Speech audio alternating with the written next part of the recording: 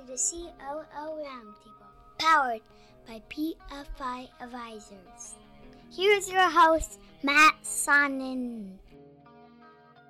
Welcome back, everyone, to episode 18 of the COO Roundtable. This is our third episode recorded from home. We obviously are going to be discussing the operational processes around a work-from-home environment and how this pandemic is actually creating a lot of opportunity for operations professionals in our industry. I've been saying for the past year and a half on this podcast, what we're trying to do here is to shine the light on the tremendous work that COOs and other operations professionals do on a day-to-day basis, helping their firms run more efficiently and therefore run more profitably. But I've always said I have this chip on my shoulder because I feel that our industry, rightfully so, our industry is very advisor-centric. And the prevailing belief that I've run into across our industry over many, many years has always been, hey, if you don't command a revenue-generating role within our RIA, you are nothing more than a line item on the expense portion of our P&L statement, and therefore you are completely expendable. I think that the stress testing of our entire industry's disaster recovery plans and forcing firms to work remotely during this pandemic has put COOs and their cohorts on a pedestal, and we should strike while the iron is hot. So this is our chance to shine, people, and we have to take advantage of it. So we have two amazing guests today that can speak in detail about the role operations plays in an RIA's profitability and how important it is for advisors to free themselves of the day-to-day administrative tasks involved with running a firm. Ironically, neither of our guests today hold the specific COO title, but that doesn't mean they aren't passionate about the topics we discuss on this podcast. And you'll learn very quickly, both of them are more than qualified to tackle these subjects. So without further ado, let me welcome Stephen Beals from EP Wealth Advisors. They're right around the corner from PFI Advisors here in Southern California. Stephen is the Chief Administrative Officer at EP Wealth, and his role is described on their website as oversight of client relationship support, investment operations, partnership integration, and technology. So as I said, he's a perfect guest for us here. So welcome, Stephen. Thank you. It's great to be here with you today from home. Yeah. And our other guest is Eric Heyman of Austin Asset, in all places, Austin, Texas. Funny how that works. Eric is the CEO of Austin Asset. And as our listeners know, many times I've said, these darn RIA CEOs just don't appreciate their COO. But we won't have that problem with Eric because he actually was Austin Asset's COO for 7 years before he became the CEO in June of 2007. So he has a great perspective, and he will share that with us. Thank you, Eric, for being here. Thanks, Matt. Enjoy it. I'm glad I'm here. Awesome. So I'm going to go with you first, Eric. Tell us a little bit about the firm, Austin Asset. The firm was founded essentially by a bow tie wearing renegade back in 1987, and he operated the firm for about 10 years before I joined him in 97. And so when I got there in 97, the firm had about 25 million under management. Today we're right around $1 billion. You know what day it is or what week it is, but we've been bouncing around that for the last year. 20 employees. We work mostly with the millionaire next door types. Average client has about $3 million with us. A lot of intergenerational households and families that we work with. We're primarily a financial planning firm. So we have 12 CFPs on the team out of the 20 people, a number of CPAs that are included in that list and CFAs as well, but primarily a financial planning firm that reluctantly started managing money for clients because we were doing a lot of consulting with them and they wanted help with the investment side. And so we've essentially grown only organically. So that's something I think that will be interesting between our stories between Stephen and mine, and that we've never paid for a new client, either through acquisition or through merger or through kind of solicitors or things like that. So it's been purely organic growth from the 25 million that we had in 97 to the not quite billion one, where we sit today. So hopefully that gives you a glimpse of kind of what the size of the firm is and what it looks like today. That's great. And then we'll have a lot to talk about, 25 million up to 1 billion. You've seen everything. So that's great. Stephen, tell us a little bit about EP Wealth. So EP Wealth Advisors was established in 1999. Two co-founders had known each other since childhood. Assets under management today are around $6.5 billion at the end of last year. We represent about 150 employees across a dozen plus offices. In terms of our ideal client, it probably wouldn't be too different from some of the things that Eric shared. We are looking for clients who appreciate the value of people and a commitment to service. As a fiduciary, making sure that we put our client needs first, so that's small business owners, entrepreneurs, professionals, people who've worked really hard to save money for themselves and or their family, and really appreciate an active partner to listen, to understand their financial dreams or their financial goals in terms of a very financial planning centric firm, similar to what Eric talked about with Austin. Services that just go beyond simply investment management. I mean, what we hear from our clients is, they want to have conversations about, their overall financial well-being, Social Security, tax and estate, charitable giving, life transition. Life happens, right? So let's have a plan for life to the extent that we can. In terms of how the firm has grown, it has been a combination of organic and inorganic growth over the years. So from an organic perspective, we've been very fortunate to have a solid, growing client base. Many of our clients help tell our story in their local communities to their friends and families. So if we do a great job, we really appreciate that they're sharing that story for us. So that's been very, very advantageous in the markets that we're currently in. And then from an inorganic perspective, in terms of acquisition, the firm has been active in looking at acquiring other firms as we see a culture fit. Over time, we've continued to look out in the marketplace, and as we find the right fit, looking to acquire business of other RIAs, either those that are looking to create some type of succession plan, or the reality is those who are looking to become growth advisors, to be part of something larger, leverage the services, the people, and the technology that we provide, and really allow them to focus on taking care of their clients and growing their business and making sure that their employees have a career trajectory. So that's a little bit about who we are, where we've been. That's great. So you mentioned community, and I mentioned you guys are right around the corner from our office. I forgot to tell you guys this. I meant to take a picture and send it to your office. Our son Luke had a play date just before just before the Little League season was canceled. Our son had a play date, and his friend showed up. The parents said, "Hey, we're coming straight from baseball." His friend showed up in an EP Wealth Advisors baseball jersey. Hey, you guys are great. sponsoring Awesome. his baseball team. Okay, is that right? I said, "Oh, small world." The next generation of client right there, Matt. Exactly. Yeah, as we say, the firm has been rooted in that community that you're speaking about for over two decades. So that's great to hear. Yes. No, it was really funny when he walked in the door. So Eric, not only have you moved up from COO to CEO, but I think Austin Asset is the only firm you've ever worked at. So give us a little bit of your background and how you've moved up the ladder within the firm and how you found yourself running it the past decade or so. Sure, yeah, it's really interesting. I didn't go seek the firm out necessarily on purpose as much as I had done an internship at an accounting firm my junior year of college at the University of Texas and liked about 5% of it. And so I realized I needed to find something different to do when I was going to graduate, and took a personal finance class, mainly just to fill an elective, and really liked the class. Talked to the professor who was a CFP, and I'm like, "What's a CFP?"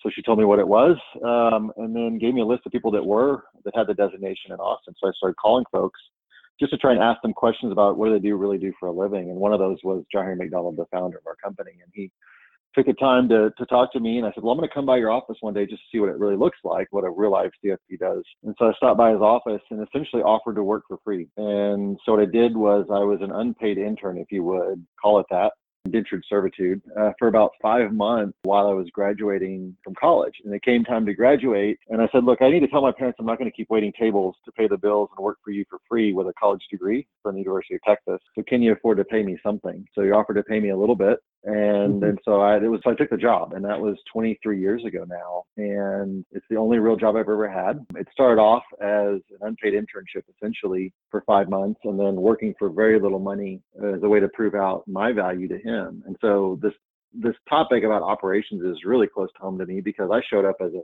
22-year-old that literally knew nothing about the industry, but I knew how to organize things. And so he essentially gave me a clipboard and said just to follow him around and make what he did better and make the business better. And so that was my job for a couple of years. And so I don't know if the audience or you guys are familiar with the show MASH, but there was a character on the show called Radar, and you walk around with a clipboard essentially. And so he gave me John Henry was in the military, served in Vietnam, and was a drill sergeant actually. actually. And so when I first started working with him, he gave me the nickname Radar, because what I did was I essentially walked around like Radar O'Reilly did with a clipboard, writing down what we did and how we did it to make it so it was repeatable, and then asking him questions so that we could grow the business. And so it was interesting because I didn't really know what I wanted to do professionally in this specific business in terms of, I really didn't have a draw to investments, nor did I have a huge draw towards planning, even though I like those topics, but it was the business side of the business that actually made me want to stay. And so I think that's really how I got to the position. Was I was able to come alongside him as essentially an operations person to support him as well as keep an eye on the business. And so, he told me to look at the business as if it was my own. And so that meant that I asked him a lot of tough questions, and I can certainly tell you some stories later. But the gist of it was he saw me as someone who stewarded the business well. And after I got my CFP, the decision was, do I become a CFP that can charge $250 an hour, is what we were charging for our planning back then, because we weren't really managing a lot of money yet? Or what if I go work on this project that's worth $10,000 an hour to the business? And so the focus became working on things that made the business better in terms of hiring or service model or repeatability and things like that, in a way that were way more magnified than me just being an advisor of my own. So although I work with clients, that was never my focus. My primary focus was building the business out. And so I did that for a while and served in that role for about 7 years. And then when it came time for us to start building a transition plan for him to retire, then I moved into the CEO role. I've been in that role, I guess, now for almost 13 years. And so interesting. We can talk more about that in terms of the shift from COO to CEO, but I just followed him around and took notes and made myself as valuable as I could to the business, even though I wasn't creating clients or necessarily serving a lot of clients. That is incredible. We've had a lot of incredible stories on this podcast, but from unpaid intern to CEO, that's an incredible story. But then the other piece that you can unpack in there is you did it with your own career, but figuring out the value of your time and how to go towards the more valuable tasks is exactly what we talk about all the time that advisors need to do. Advisors should be prospecting or serving clients, and they wind up doing these administrative tasks. And that's where we preach you need to be hiring a COO to come in here. So you did it with your own career, but that's incredible. There's a lot in there. Fantastic story. Stephen, you can't say you've been at one firm your entire career, but you were at Schwab for 16 years, which is impressive in and of itself. And then I think you've had pretty long-term days with just a few firms, so you haven't jumped around much either. So tell us a little bit of your background. Yeah, steady Eddies, what they call me. So I started my professional career in the Midwest working for a pretty large insurance company. And I was always interested in accounting. I thought this would be a great place to start my career. The role I started in was a client services specialist role. So, part of my job was almost like Eric with the clipboard. So primarily I was calling other financial institutions and following up on transfers of account. And at the time, my family had just relocated from the Midwest. After the third winter, my mother said, I need to get out of here. I need to go somewhere where it's warm. So they relocated to Arizona. So I happened to be following up on a transfer. The custodian was Charles Schwab. I called in, and at the time they said, we don't have the paperwork. That was pretty common when I felt like I was calling, like, this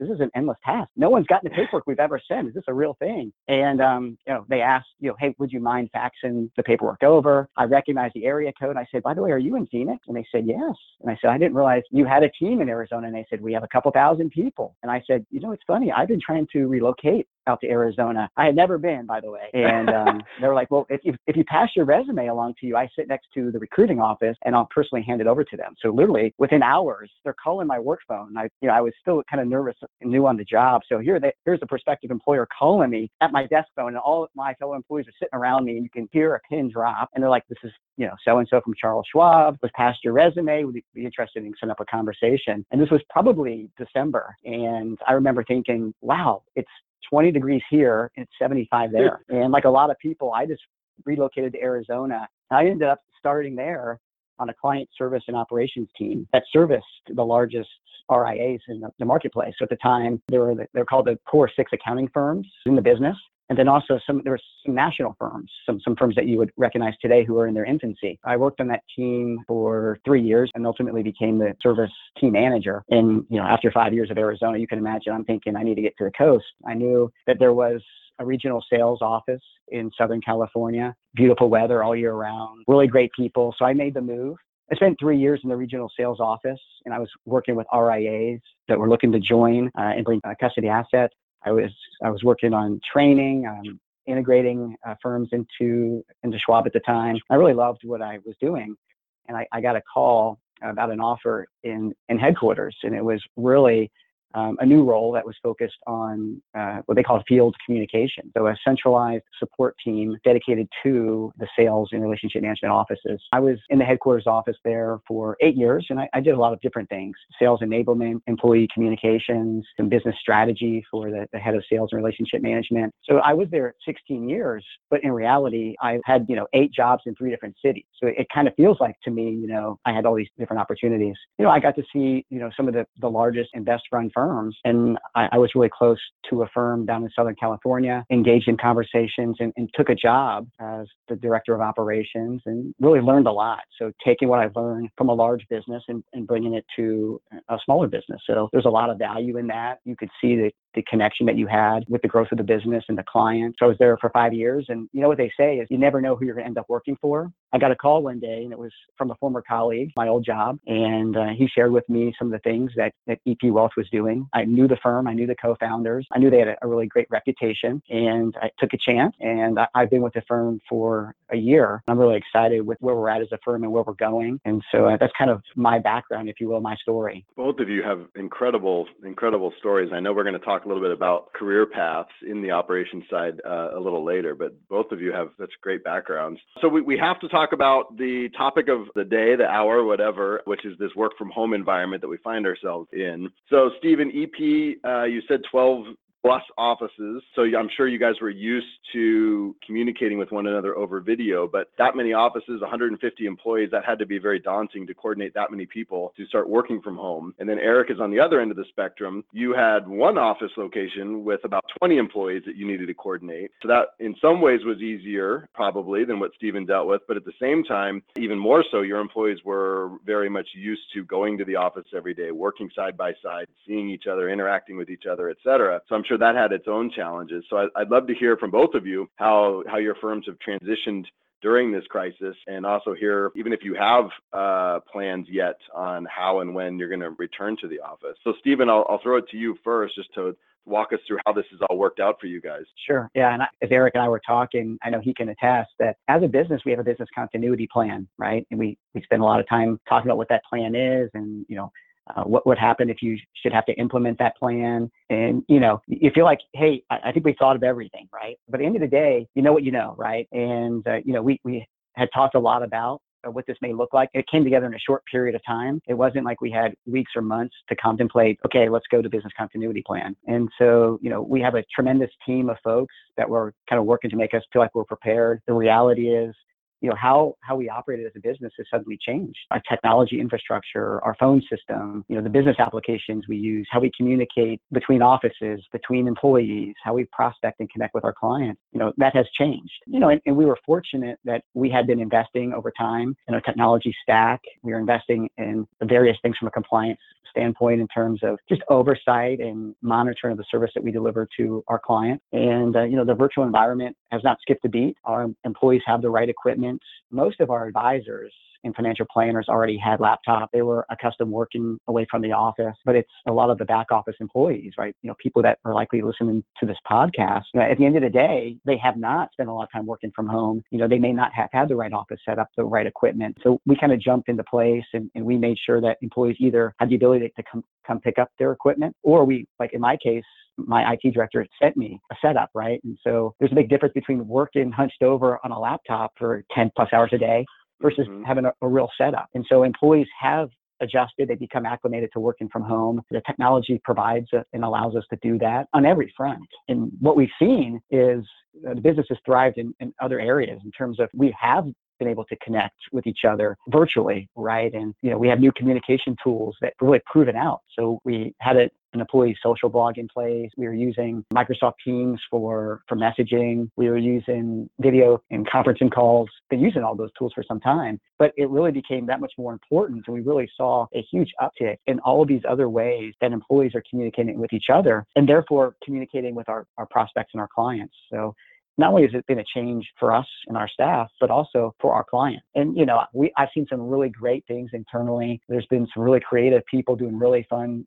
Zoom meetings, funny hats and pets and trying to make life as normal as it can be. So, as a result of this, we actually are looking at changing some of the applications that we leverage. Like what we found is, as for example, elderly clients, it can be challenging to have a conference call number and a PIN, doing this on a mobile phone or wherever. And so we're looking at a solution where the conference call, it calls you, right? You enter your phone number, it calls you directly. So you just dial the phone number from your phone. Little things like that, make a big difference. So we're doing what we can. We're very focused on the mental health and creating a sense of community amongst our employees. And so you do have a lot of folks who are eager to get back at some point when we feel like it's the right time and we have the right measures in place. And they do want that interaction. But at the end of the day, I think, as Eric and I talked about before, it's operating probably better than we anticipated given the circumstances. Yeah, that's what I keep hearing. Not perfect, but better than we would have thought. I think that is what most RIAs are discovering. So Eric, how has this been for you guys? This term may get used quite a bit, but it very much was a culture shock for us in that while we have a lot of systems that Stephen talked about and we've been using Teams and we went to all laptops across the firm, I guess, a couple of years ago. So we had the technology piece solved. It was very much just the change. Like we were doing probably 95% of our meetings actually in our office. So we have about 10% of our clients out of state. And we would do kind of the virtual meetings for those clients. But on a regular weekly basis, 95% of the meetings happened in our office. So it was wild the first couple of weeks to decompress, to go from this volume of meetings that occur in the office and the conference rooms, and you have your kind of safety blankets with you when you go in because you know how things work. And so it was very much a shift for the near term. The good thing we had the technology in place, it was just changing behavior. It was just letting go of kind of the cultural aspects of having a central office that you go to and you hang out, because we were essentially like a big dysfunctional family of 20 people. So you have the fun moments that you have in an office where everyone's together, and then you have the moments that are certainly challenging, but it's just what we knew as comfortable. And so after I'd say a few weeks,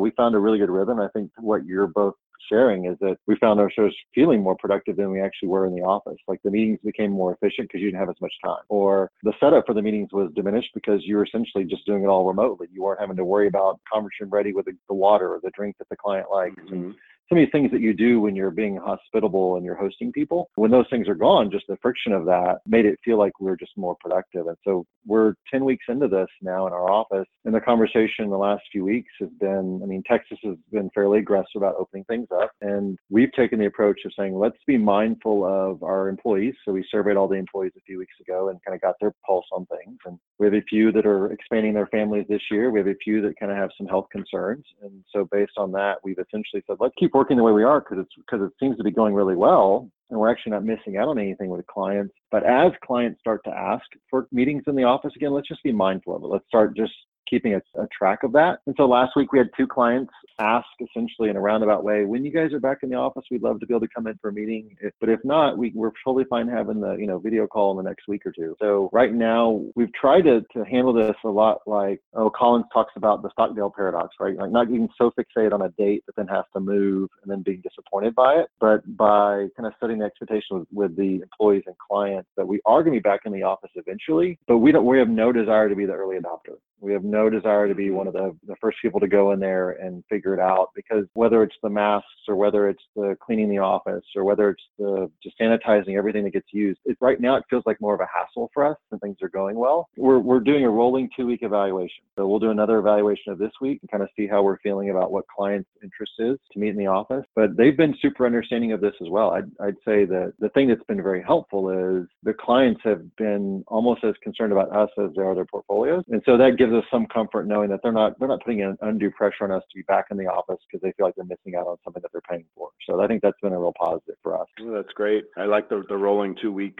Roll it out 2 more weeks and we'll assess then, and we'll roll out 2 more. I like that. That's great. So when all of this hit and they instituted, widespread stay-at-home orders, and then the market obviously dropped, I immediately panicked and said, well, boy, this is going to be rough for PFI advisors. No RIA has discretionary spending right now to be hiring a consultant. But as this has played out and the market has stabilized a bit, I think in a roundabout way, RIAs are actually more inclined to think about the fundamentals of their business and to think through the technology they're using, as you guys were saying, and the adoption of those technologies and how the firm is measuring results, what the profit margins look like, et cetera. An upward sloping market makes it pretty easy to mask any of the inefficiencies that have crept into your business. But when you get a shock to the system, I think it forces a lot of RAs to confront some of these issues. So, Eric, how do you think this experience will change the way RIA owners really think about their businesses and the role operations plays? At a high level, my hope is similar to yours in that the folks that have knowledge about how the firm operates, either from a forecasting or budgeting or from a true day-to-day operations, they're being included in more conversations, I hope, right now. Like, essentially, their voice is hopefully larger than it was 3 months ago. And I think that's the big positive of this for anyone that's internally going, hey, I've been trying to get your attention for months about this or years about this. And so this is that Newton's law thing, right? Object in motion tend to stay in motion until acted upon by an outside force. And so this is an outside force that's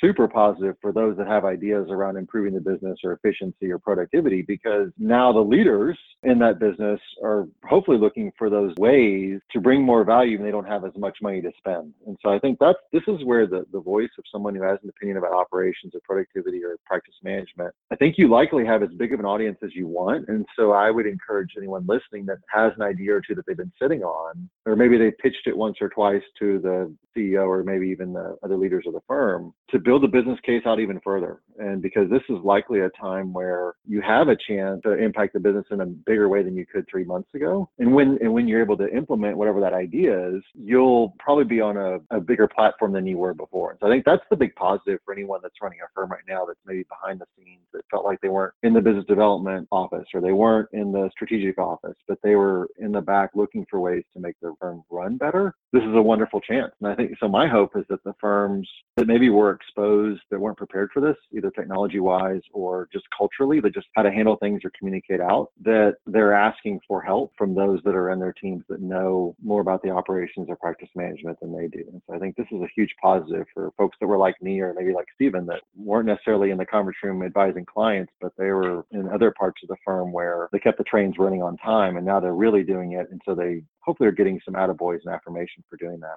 Yep, I hope so. I think you're right. Stephen, how has this pandemic forced you guys to rethink your business differently? Certainly a number of things that Eric brought up that come to mind. I would say from our perspective, this has really allowed us to stay focused on our core vision. And so, we have a clear business strategy. It's something that we have available for employees to view internally, and it's allowed us with minimal distraction to really focus on how to execute on that business plan. We've been fortunate. We've had some nice enhancements to our technology stack. We are working through a new CRM and a new reporting solution, management reporting tools. And so it really has given us some time to focus solely on those.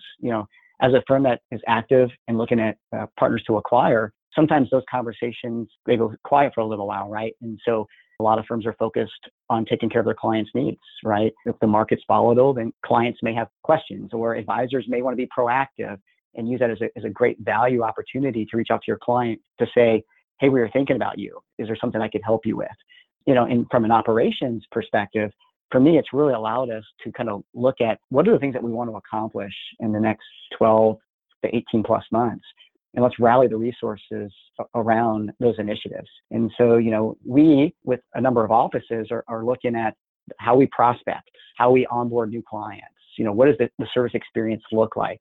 And so those are conversations that we were having actively before the shelter at home, and then we continue to have while at home, and we'll continue to have, when we get back to the office, whatever that looks like. And so it's still important to continue to operate the business, right? And I think, Eric brings up a good point. We operate in an environment where we want to have our employees feel empowered, and that they can come to us at any time and say, something is not efficient, or we feel like we can streamline a process or processes. And we want to have an open door and actively listen to, the ways that we can kind of improve the operating efficiency of the business. So, certainly there are conversations about things changing within the business, and maybe that's, real estate footprint, maybe additional employee benefits. But at the end of the day, we still run a business. We're in business for our clients. We still want to continue to do great things for our clients. So that means investing in the business. Yeah, that's exactly right. You touched on it a little bit in terms of the operational aspect of being a professional buyer, being a landing spot for advisors. PFI has written a lot about that and talked a lot about the need for buyers to build that infrastructure and really focus on making themselves scalable in order to be successful in the M&A game. We dedicated episode 14 of this podcast was just me pontificating the entire episode. We didn't have any guests just on that exact topic. And we've written several white papers on this subject, one of which we even highlighted EP Wealth as a successful buyer. With so many buyers fighting over a relatively small number of sellers, I think it really is up to the buyer to prove themselves as being the state-of-the-art organization that can help the seller grow much faster as part of their organization, as opposed to just continuing to try to do it on their own. So, Stephen, like I said, you talked a little bit about it there, but go into a little bit more detail on EP Wealth's infrastructure and what you've done from an operations standpoint to make the firm an attractive landing spot for sellers. There is a lot of competitors in the marketplace. What we're focused on is a commitment of having the right combination, I would say, of three things: services, talent, and technology. In terms of services, we want to be able to be the most trusted advisors in the communities that we service. And we want to be able to offer our clients the right combination of services that they think of us as a true financial partner. And that's attractive to sellers who may not be able to invest back into the business, who may not be able to hire additional talent because of certain constraints. I think what's important for us, and a lot of firms really appreciate this, is having a really great firm culture. It starts from the top. It's hiring really great people. I talked about empowering your employees. They're the core of the firm's culture. And when we're talking to firms that are looking to join forces, they're going to talk to a dozen plus people across all spectrums of departments. And they're getting a good read, just like we are, in terms of what does this firm look like inside, right? At the end of the day, a lot of firms offer a similar set of services in the toolkit, but who represents that company? Because at the end of the day, we collectively service our clients, right? And so their clients are now serviced by, people from across our firm. Some things are centralized for the right reasons. And so I think they also want to know that they're joining a firm that's growing and, that can help with upward mobility for their staff. Not everyone is looking to grow. And we have a concept we call growth advisor. And those are the sellers that say, hey, I can be part of the bigger sum, right? And, I want to be able to do what I do at a local level and take that to a higher level and partner with a firm that has a depth of people, depth of resources, a great technology stack. And in some cases, the seller's looking for a succession plan for themselves. They want to take care of their employees. Many of the employees have been with the founding principals for many years, sometimes decades. And, they want to make sure that their employees are taken care of. But, above all, they want to make sure that their clients are taken care of and that they know that if for some reason they were no longer part of the firm years down the road, that their clients will be taken care of and they're looked after like family. So I would say that with, a clear investment in technology. I talked a little bit about, it's important to continue to invest in your technology stack, to look at the providers in the marketplace. There's a few number of big firms that a lot of firms leverage for technology. And there's also a lot of up and coming technology partners that you may have not heard of today. And that landscape is constantly changing. So it's having the people and the time to be able to look out in the marketplace and say, what are some of the up and coming technologies? What type of things can we do to create efficiency for the firms that we acquire, whether that's compliance, outsourcing, operations, centralization. At the end of the day, they're looking for a good home long term, and that's what we want as a partner. So, I guess that probably speaks to some of the success that we've had. Is I would call it, we've been very thoughtful in the firms that we've acquired, and it's very purposeful. That's great. You brought up succession planning. A lot of M&A transactions are driven by the need for a succession plan. And Eric has literally written the book on succession planning in our industry. Back in 2015, you partnered with Tim Coaches. He's now at DeVoe & Company, but he's best known for founding Aspirian. And through his own succession plan, he handed the business over to Rob Francis. And then Jay Hummel, at the time of the book, he was at InvestNet. He's now running Wealth Advisor Growth Network. I know Jay pretty well. He's authored a few different books in our industry. So the three of you came together and pulled your collective experiences to write a book called Success and Succession: Unlocking Value, Power, and Potential in the Professional Services and Advisory Space. And we're going to link to that book in the notes for this so people can check it out. But Eric, tell us a little bit about the background of that book and how it came about. Reluctantly. I say that really because none of us had a desire to do the book. So I'll give you a little background here. So I met Tim, I guess maybe 15, 16 years ago. And I had a habit of seeking out people like Tim or Mark Tibergen or a lot of these other kind of luminaries of the industry, and either going and visiting their firms if they were like in Texas, or if I could visit them at our conference, or I would just pin them in a room at a conference and say, hey, I need your time for 2 hours, and just pick their brains. And so I kind of made a real habit of doing this early on in the business, because again, my job was how to make our business better. It wasn't about investments, and it wasn't about financial planning. And so when I was in a venue where someone who had built the business that I aspired to build, I want to take as many notes and understand from them what I could learn. And so that's essentially how Tim and I became friends. And then Jay was introduced to me, I guess, 10, 11, 12 years ago by a mutual friend that knew that he just wanted to understand how these firms work, because he'd come into it from an unrelated profession outside as a consultant. And so Jay and I would have these conference calls once a quarter where he would just ask me questions, and we would kind of just have this group, essentially a therapy session, where I would talk to him about what was going on in my firm, he'd talk about his, we kind of try and solve them together, or if not, it was misery loved company. And then Tim, I would just pick his brain as often as I could about what was going on at Coach's Fits, and then when the experience thing came together. And so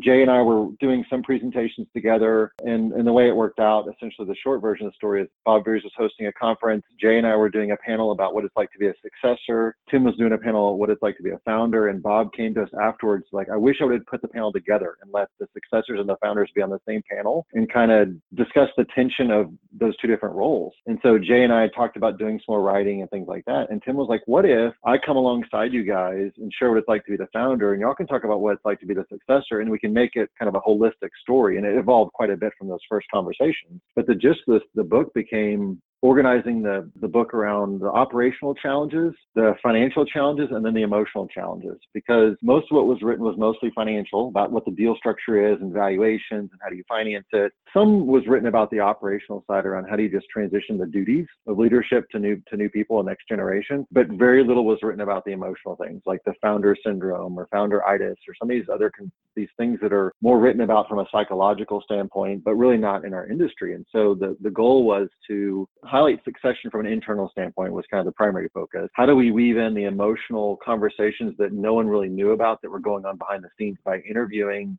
25 to 30 industry leaders that had never told those parts of their stories. And so we were able to interview all of our friends essentially that were leaders of firms or successors and ask them these really tough questions that were rooted in the emotional challenges of either letting go or taking over, and how you handled the financial problems and opportunities you had, as well as how did you handle the operational problems that you had. And so the idea was to do it together as a missional project. Like we wanted to be able to let people see behind the curtain a little bit of what it was like to be me, if you will, or what it was like to be Tim in a venue that was hopefully very practical and very helpful to people. So it's not truly a handbook, but it's as close to a handbook as we could make it in terms of really wanting people to be able to help people see if they're stuck at this stage, here's some next steps that they can take just to move the ball. We had to write a sample chapter for the publishers, and the one we picked was called Breaking Inertia. And we felt like it's one of the chapters in the emotional section. We felt like that was the chapter that really spoke to the core of the book, which was what we're talking about in this section. I mean, a lot of these businesses were on a path, and whether they were on a path on purpose or not was the question,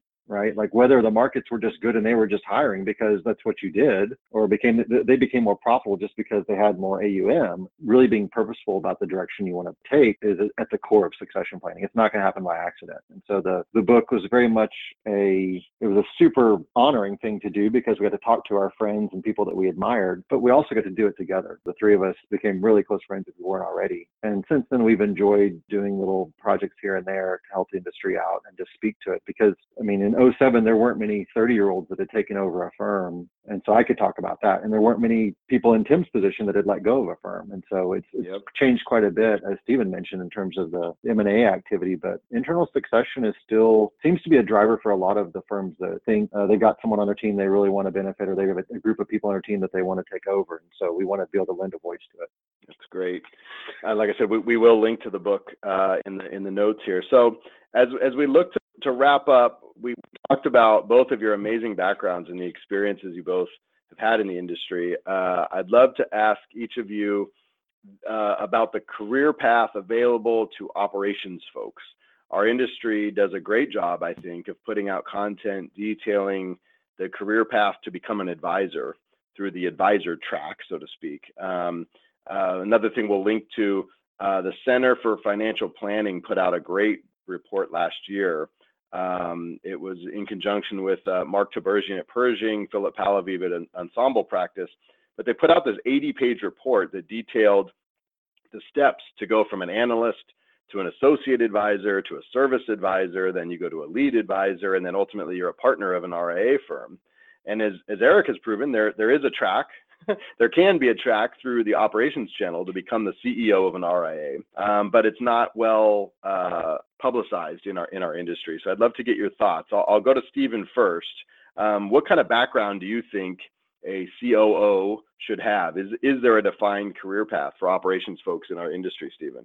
Yeah, as I hear you talk about that, Matt, I was thinking to myself, in my 20 plus years of experience, a lot of my colleagues from across firms of all sizes, the background does vary greatly. Certainly, you have situations that kind of resonate, and how Eric came up, and then I speak from my own situation where I was young, motivated, and thirsty for knowledge, and so being mobile provided me an opportunity working for a large organization to learn a lot in different aspects of the business. So I was fortunate that I was able to take opportunities and take risk in my career, whether that's to move or to take a job within another department that I had some interest in. And collectively, those roles and the time working for a large organization where things are organized and things are defined, and typically black and white, that allowed me to be able to really take all that knowledge and apply it in a different setting.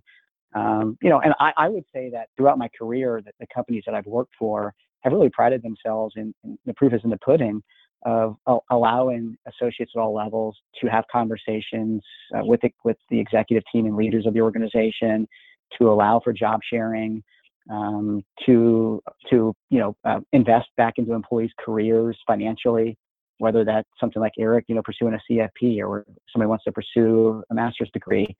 And so all the same benefits apply to a smaller organization. You don't have to work for a company with tens of thousands of employees to have a career path and an opportunity to seek a job as somebody who oversees operations, or a COO of an investment advisory firm. I mean, it may not be the path that you see for yourself, but at the end of the day, we have a lot of really hardworking, passionate people in our business, and I think a lot of these smaller businesses that we represent, are looking for really great people, and they want to be able to invest in them and allow them to grow. I don't see a lot of obstacles at the firms that I look outside my window and see. They really do value a really great talent and investing in them. So I don't know. That's a great question, and you can tackle it from all angles. But certainly a thirst for knowledge, and people who are innovative and looking to make positive change and enjoy communicating with people at all levels. Those are all important attributes of successful COOs in my experience. Yep, that's great. And Eric, I'm going to give you the last word. Your career path started with just a clipboard and an unpaid internship. So what are your thoughts on the topic? Well, if you gave me really just one word, I'd say it's care. So at the root of this, when I think of career path, it's do you care just a little bit more than someone else that's already there about some topic? And I think that's what the career path how it can start, is this fact that for me and many people I know that have worked their way up through the smaller firms. Again, Stephen's firm is, well accomplished. We're a little bitty 20-person operation, but yet we have an organizational chart that we aspire to in the next 5 or 6 years. We have a hiring plan, and we have career tracks for all the areas of the business, right? And so, yes, there's a career track for the planners, and there's a career track for the investment team. There's a career track for ops, and there's a career track for client service. And so this is that weird chicken and the egg thing, where in this time right now, the operations team has probably the biggest voice we'll ever have in terms of what's going on right now, in terms of making impact. And so during this time, how do we flesh out what an operational career track could look like. So maybe this is a great time to build career tracks, get with your HR team and say, why don't we build career tracks for the entire firm as opposed to just the advisor? And so that's one thing that we did a number of years ago, just to highlight the fact that there is no one way to get there. And essentially all we're trying to do is tell a story of, if you care just a little bit more about this thing than someone else does, then that could become a whole new avenue of the business that you can have an impact on. And I think that's where I didn't feel limited by, there was only one way to become an owner. There was only one way to have influence in terms of advising clients and creating clients and things like that. And so that was the part of, I just cared a little bit more about QuickBooks than the founder did. I cared a little bit more about organizing the files and making sure we had agreements for all of our clients than he did. And so it started at a very basic level. And even in a firm with 20 people, the conversations I have with our staff are around, look, if there's an area of the business that you look at and go, yeah, I don't know if that plant's being watered enough, or I just don't know if those weeds are being pulled out of that garden enough, and I'm willing to do it, then you've exhibited the first characteristic of, in my opinion, of blossoming into having oversight into areas of the business that no one is leading, because you've identified what could be a problem or an opportunity, and you're willing to care about it just a little bit more than even the people that might have the title. Because in theory, I walked into a business where he owned all the business, had it for 10 years, and he was impacted financially, emotionally, mentally more by the business than I was. But I took one little area of the business and cared a little bit more about it than he did. And all of a sudden that became how I made an impact to him in a positive way. And I think any of us would look at our employees, our staff, and go, hey, if you're making a positive impact to the business in a way that didn't exist before, I want to advance that and expand that as quickly as possible.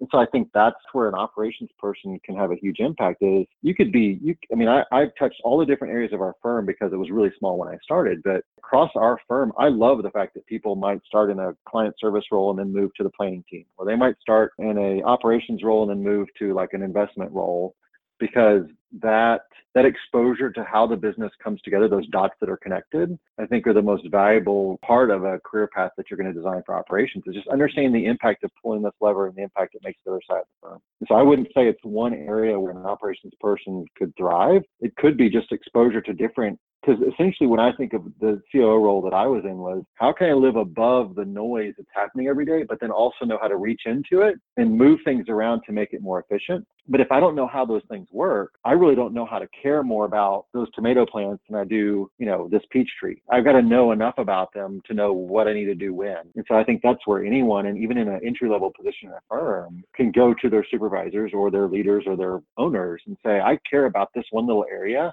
I'm not saying it's being neglected and no one's doing their job, but what if we put a little more water on that? And I'm willing to bring the bucket, right? Like I'm willing to bring the bucket and do it myself. And I think that's hugely valuable to our business. We've had a number of employees that do that. Our CFO started off as a paraplanner and just said, hey, I want to help with this. I want to help with that. I want to help with this. And just kept raising their hand. We have people that are in positions that are dramatically different than what we hired them for, because as the firm grew, the org chart grew, as well as the spots that we didn't know what we were going to fill. And so I think that's the beauty of operations, is that you might be able to live in a world where you see those dots connect before others.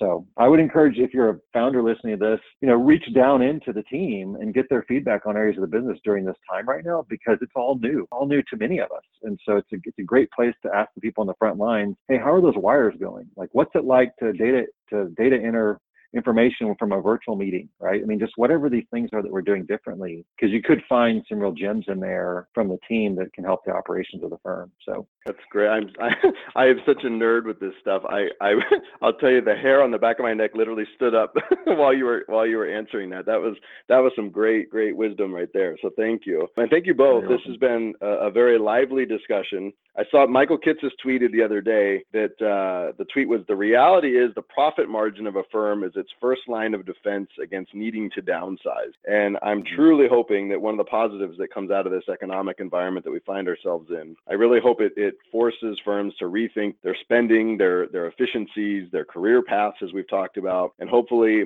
it furthers along this movement that we've been so passionate about since we launched PFI Advisors, which is this transformation of our industry from a collection of practices to true businesses. You both are leading extremely successful businesses in your own right. So thank you to Eric and Stephen for sharing your perspectives today. Thank you both, guys. Yeah, thanks for having me. Yeah, thanks for having us, Matt. I think it's a great venue. Awesome. And thank you, everyone, for listening to another episode of the COO Roundtable, and we will talk to everyone soon.